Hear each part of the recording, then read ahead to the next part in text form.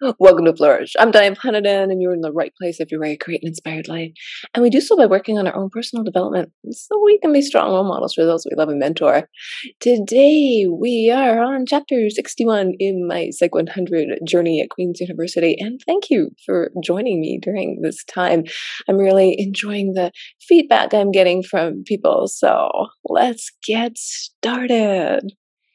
This chapter is still part of week 11, part 2, personality traits. Personality traits reflect people's characteristic patterns of thoughts, feelings, and behaviors. Personality traits imply consistency and stability. Someone who scores high on a specific trait like extroversion is expected to be sociable in different situations and over time. Thus, trait psychology rests on the idea that people differ from one another in terms of where they stand on a set of basic trait dimensions that persists over time and across situations. The most widely used system of traits is called the 5-factor model. This system includes 5 broad traits that can be remembered with the acronym OCEAN: openness, conscientiousness, extroversion, agreeableness, and neuroticism. Each of the major traits from the Big Five can be divided into facets to give a more fine-grained analysis of someone's personality. In addition, some trait theorists argue that there are other traits that cannot be completely captured by the 5-factor model. Critics of the trait concept argue that people do not act consistently from one situation to the next, and that people are very influenced by situational forces. Thus, one major debate in the field concerns the relative power of people's traits versus the situations in which they find themselves as predictors of their behavior. The learning objectives to keep in the back of your mind as you read along or are listening to this on the podcast are as follows. List and describe the Big Five, OCEAN, personality traits that comprise the 5-factor model of personality. Describe how the facet approach extends broad personality traits. Explain a critique of the personality trait concept. Describe in what ways personality traits may be manifested in everyday behavior. Describe each of the Big Five personality traits and the low and high end of the dimension. Give examples of each of the Big Five personality traits, including both a low and a high example. Describe how traits and social learning combine to predict your social activities. And describe your theory of how personality traits get refined by social learning. As mentioned before, I'm a student, not a teacher, and just sharing my fantastic journey with the universe. This is open courseware, by the way, that is available to anybody who has internet access. All right, let's get going. Introduction. When we observe people around us, one of the first things that strikes us is how different people are from one another. Some people are very talkative while others are very quiet. Some are active, whereas others are couch potatoes. Some worry a lot. Others almost never seem anxious. Each time we use one of these words like talkative, quiet, active, or anxious to describe those around us, we are talking about a person's personality, the characteristic ways that people differ from one another. Personality psychologists try to describe and understand these differences.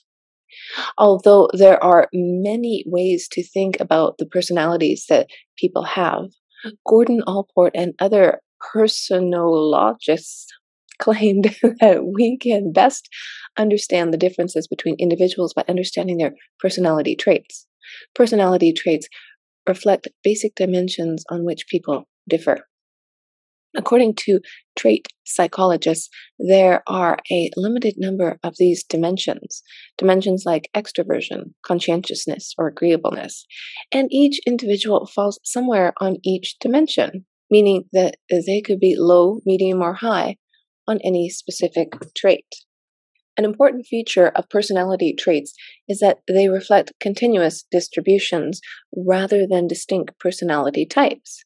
This means that when personality psychologists talk about introverts and extroverts, they are not really talking about two distinct types of people who are completely and quantitatively different from one another. Instead, they are talking about people who score relatively low or relatively high along a continuous distribution. In fact, when personality psychologists measures traits like extroversion, they typically find that most people score somewhere in the middle, with smaller numbers showing more extreme levels. They have a figure below here that shows the distribution of extroversion scores from a survey of thousands of people. And if you're watching this on YouTube, you can see most people report being moderately, but not extremely extroverted, with fewer people reporting very high or very low scores. This chart is literally looks like a pyramid, and just give you a visual. There are three criteria that are characterized personality traits: one, consistency; two, stability; and three, individual differences. One, to have a personality trait, individuals must be somewhat consistent across situations in their behaviors related to the trait. For example, if they are talkative at home, they tend also to be talkative at work. Two, individuals with a trait are also somewhat stable over time in behaviors related to the trait. If they are talkative, for example, at age 30, they will also tend to be talkative at age 40. And three, people differ from one another on behaviors related to the trait. Using speech is not a personality trait, and neither is walking on 2 feet. Virtually all individuals do these activities, and there are almost no individual differences. But people differ on how frequently they talk and how active they are, and thus personality traits such as talkativeness and activity level do exist. The challenge of the trait approach was to discover the major traits on which all people differ. Scientists for many decades generated hundreds of new traits so that it was soon difficult to keep track and make sense of them. For instance, one psychologist might focus on individual differences in friendliness, whereas another might focus on the highly related concept of sociability. Scientists began seeking ways to reduce the number of traits in some systematic way and to discover the basic traits that describe most of the differences between people. The way that Gordon Allport and his colleague Henry Odbert approached this was to search the dictionary for all descriptors of personality. That was in 1936. Their approach was guided by lexical hypotheses, which states that all important personality characteristics should be reflected in the language that we use to describe other people. Therefore, if we want to understand the fundamental ways in which people differ from one another, we can turn to the words that people use to describe one another. So, if we want to know what words people use to describe one another, where should we look? Allport and Odbert looked in the most obvious place, the dictionary. Specifically, they took all the personality descriptors that they could find in the dictionary. They started with almost 18,000 words, but quickly reduced the last to more manageable number, and then used statistical techniques to determine which words went together. In other words, if everyone who said that they were friendly also said they were sociable, then this might mean that personality psychologists would only need a single trait to capture individual differences in these characteristics. Statistical techniques were used to determine whether a small number of dimensions might underlie all of the thousands of words we use to describe people. The five-factor model of personality. Research that used the lexical approach showed that many of the personality descriptors found in the dictionary do indeed overlap. In other words, many of the words that we use to describe people are synonyms. Thus, if we want to know what a person is like, we do not necessarily need to ask how sociable they are, how friendly they are, and how gregarious they are. Instead, because sociable people tend to be friendly and gregarious, we can summarize this personality dimension with a single term. Someone who is sociable, friendly, and gregarious would typically be described as an extrovert. Once we know she is an extrovert, we can assume that she is sociable, friendly, and gregarious. Statistical methods, specifically a technique called factor analysis, help to determine whether a small number of dimensions underlying the diversity of words that people like Allport and Oddbert identified. The most widely accepted system to emerge from this approach was the Big Five, or the five-factor model. The Big Five comprise five major traits, and they have a figure 2 here below. A way to remember these five is with the acronym OCEAN. O is for openness, C is for conscientiousness, E is for extroversion, A is agreeableness, and N is for neuroticism. Here we go. So, the definitions of the Big Five: openness, the tendency to appreciate new art, ideas, values, feelings, and behaviors. Conscientiousness, the tendency to be careful, on time for appointments, to follow rules, and to be hard working. Extroversion, the tendency to be talkative, sociable, and to enjoy others, the tendency to have a dominant style. Agreeableness, the tendency to agree and go along with others rather than to assert one's own opinions and choices. And neuroticism, the tendency to frequently experience negative emotions such as anger, worry, and sadness, as well as being interpersonally sensitive. Then they have another chart here with the Big Five traits, and under each it has an example behavior for low scores and example behavior for high scores. So a low score for openness would be a person who prefers not to be exposed to alternative moral systems, narrow interests, inartistic, not analytical, down to earth. And a high score, for an example, would be a person in openness, enjoys seeing people with new types of haircuts and body piercings, curious, imaginative, untraditional. A conscientious person with a low score prefers spur-of-the-moment action to planning, unreliable, hedonistic, careless, lax. And a high score would be never late for a date, organized, hardworking, neat, persevering, punctual, and self-disciplined. So you can see the different spectrums, right? Extroversion, a low score. Prefer a quiet evening reading to a loud party, sober, aloof, unenthusiastic. And if you are a high-scoring extrovert, being the life of the party, active, optimistic, fun-loving, and affectionate. An example for a low score in agreeableness would be quickly and confidently asserts own rights, irritable, manipulative, uncooperative, rude.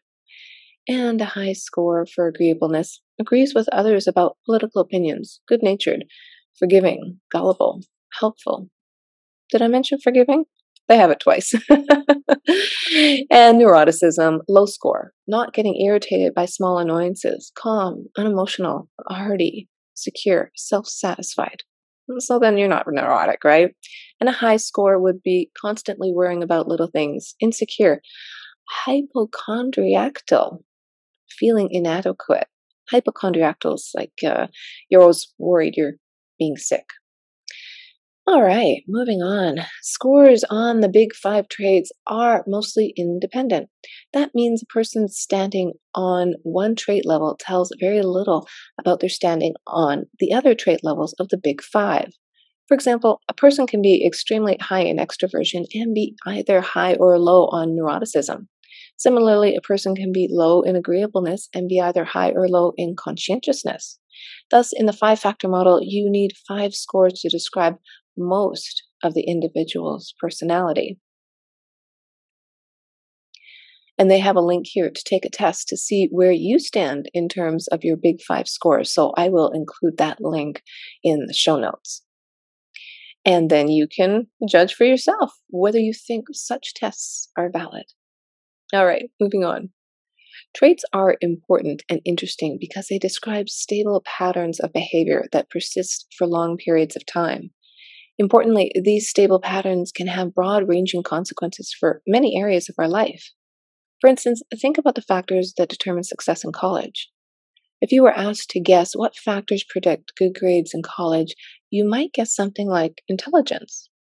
This guess would be correct, but we know much more about who is likely to do well. Specifically, personality researchers have also found the personality traits like conscientiousness play an important role in college and beyond. Probably because high conscientious individuals study hard, get their work done on time, and are less distracted by non essential activities that take time away from schoolwork. In addition, highly conscientious people are often healthier than people low in conscientiousness because they're more likely to maintain healthy diets, to exercise, and to follow basic safety procedures like wearing seatbelts or bicycle helmets. Over the long term, this consistent pattern of behavior can add up to meaningful differences in health and longevity. Thus, personality traits are not just a useful way to describe people you know. They actually help psychologists predict how good a worker someone will be, how long he or she will live, and the types of jobs and activities the person will enjoy. Thus, there is a growing interest in personality psychology among psychologists who work in applied settings such as health psychology or organizational psychology. Facets of traits, subtraits.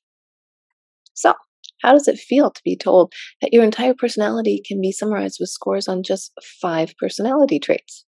Do you think these 5 scores capture the complexity of your own and others' characteristic patterns of thoughts, feelings, and behaviors? Most people would probably say no, pointing to some exception in their behavior that goes against the general pattern that others might see. For instance, you may know people who are warm and friendly and find it easy to talk with strangers at a party, yet are terrified if they have to perform in front of others to speak to large groups of people. The fact that there are different ways of being extroverted or conscientious shows that there is value in considering lower level units of personality that are more specific than the big 5 traits. These more specific lower level units of personality are often called facets. To give you a sense of what these narrow units are like, we have another figure here that shows facets for each of the 5 big traits. It is important to note, although personality researchers generally agree about the value of the big 5 traits as a way to summarize one's personality, there is no widely accepted list of facets that should be studied. The list seen here, based on the work by researchers Paul Costa and Jeff McCrae, thus reflects just one possible list among many. It should, however, give you an idea of some of the facets making up each of the 5 model factor. So in this trait, it has under openness the facets: fantasy prone, open to feelings, open to diverse behaviors, open to new and different ideas, open to various values and beliefs. Trait of consciousness.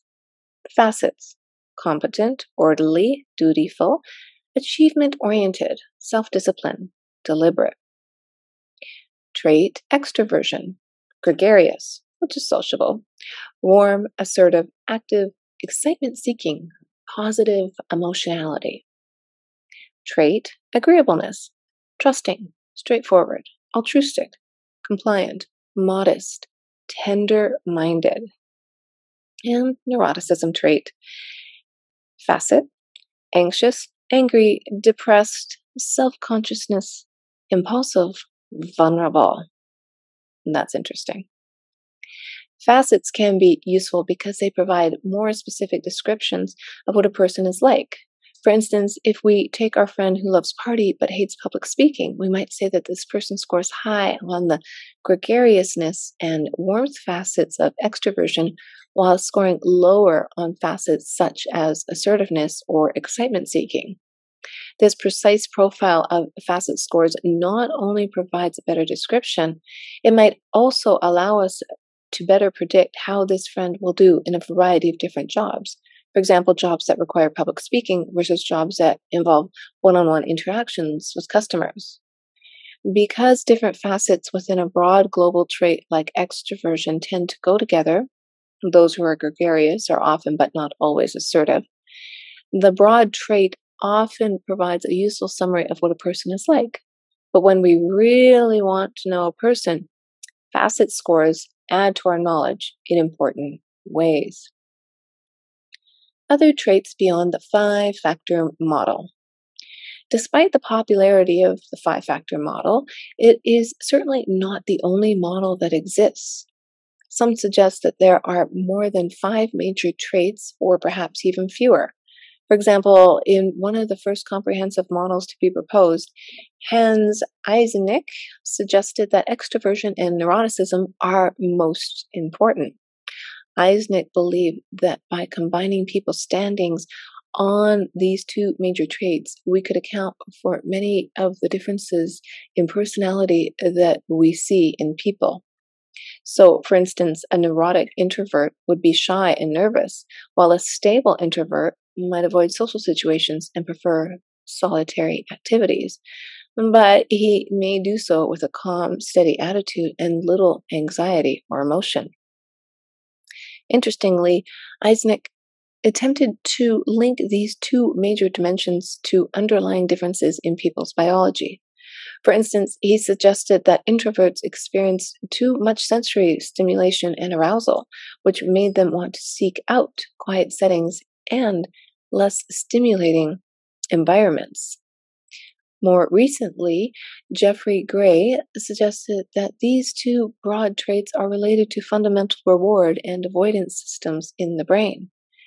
Extroverts might be motivated to seek reward and thus exhibit assertiveness, reward-seeking behavior, whereas people high in neuroticism might be motivated to avoid punishment and thus may experience anxiety as a result of their heightened awareness of the threats in the world around them. This model has since been updated.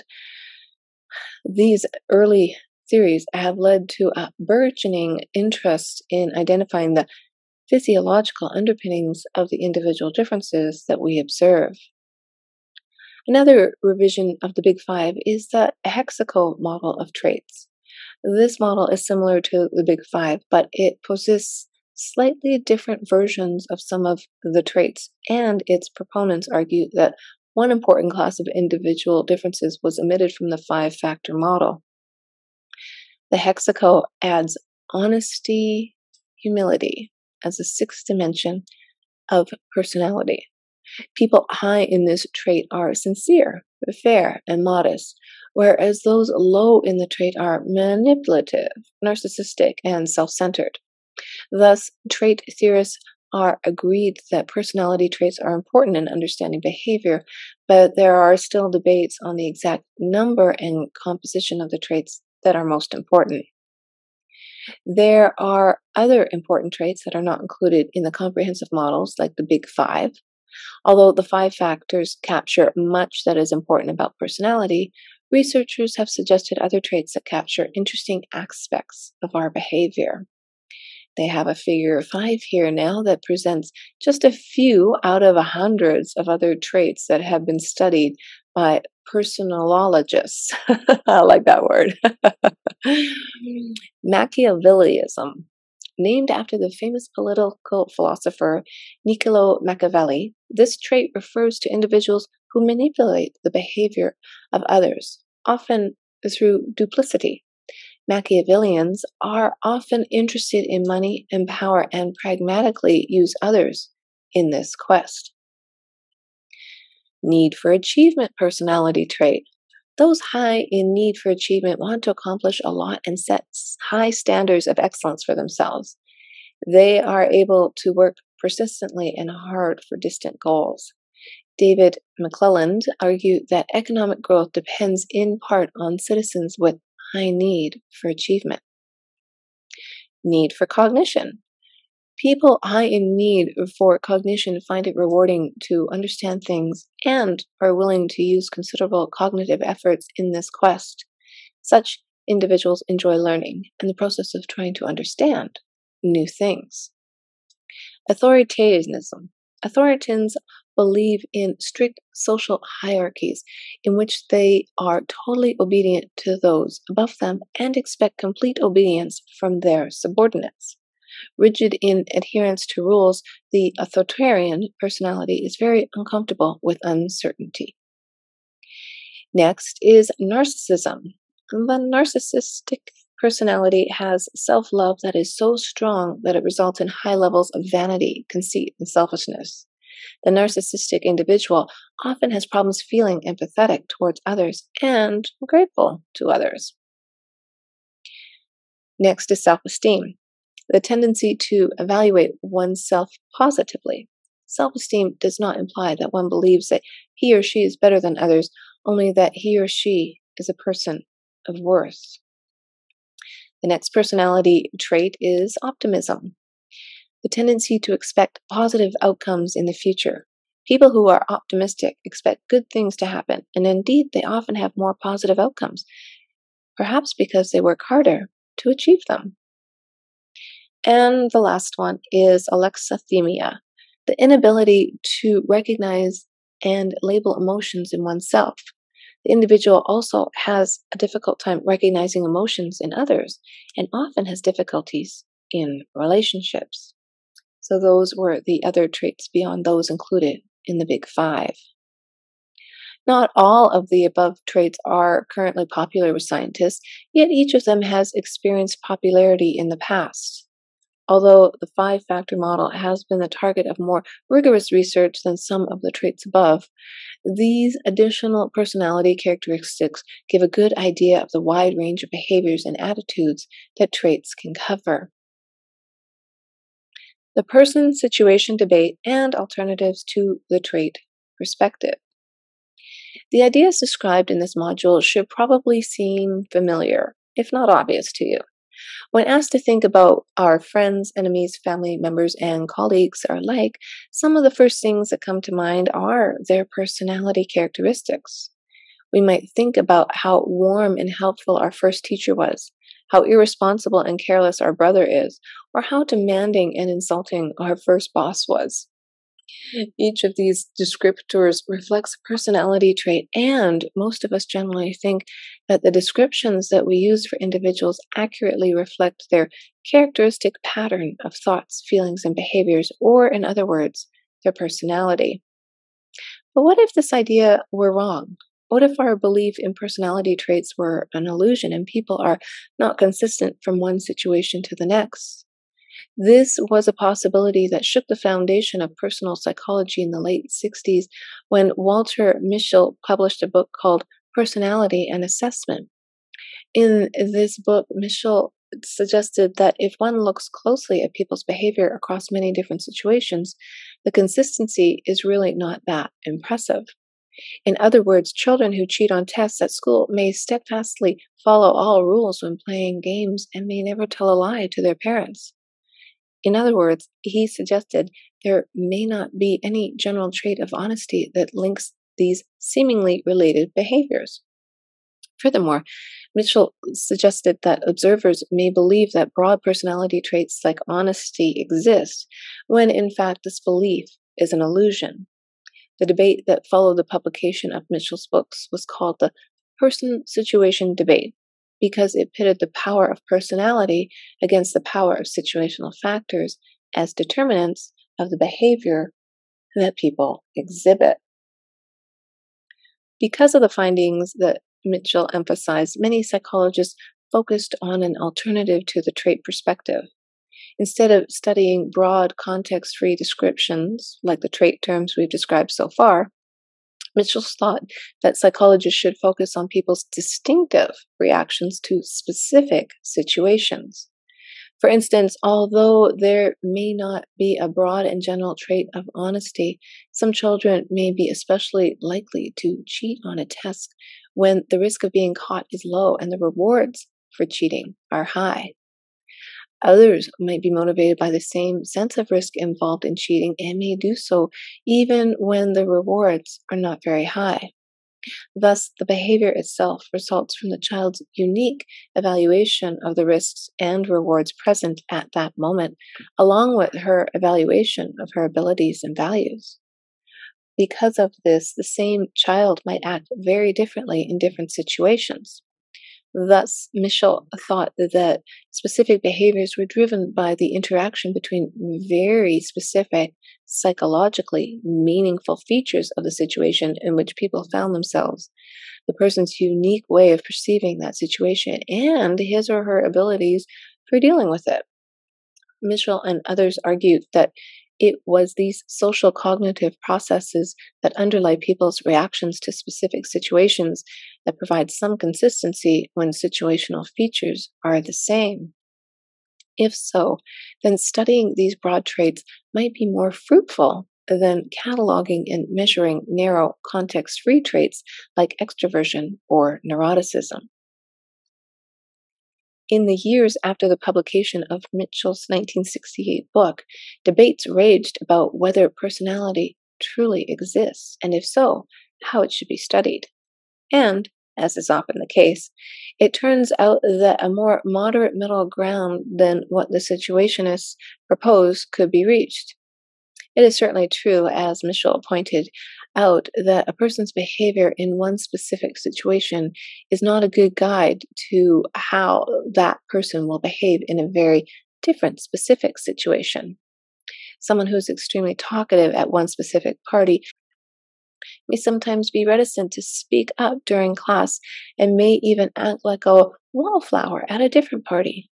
But this does not mean that personalities does not exist, nor does it mean that people's behavior is completely determined by situational factors. Indeed, research conducted after the person situation debate shows that on average, the effect of the situation is about as large as that of personality traits.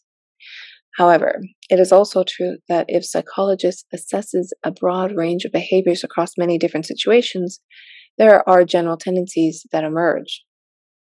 Personality traits give an indication about how people will act on average, but frequently they are not so good at predicting how a person will act in a specific situation at a certain moment in time. Thus, to best capture broad traits, one must assess aggregate behaviors averaged over time and across many different types of situations.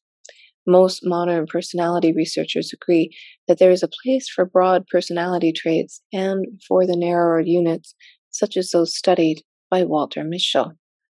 Well, I guess we're not as completely predictable as one might think. So, next time you meet someone you think, wow, they're really outgoing, hmm, maybe it depends on the situation, right? I don't know. I'm still learning. Well, if you like the show, share it with somebody you know. And hey, give me some comments, give me some feedback, give me a thumbs up. And maybe if you're feeling extra generous, hit that subscribe button because we all deserve to learn and grow and thrive and succeed and do our very best. And this is what this show is all about because we all also deserve to live an inspired life.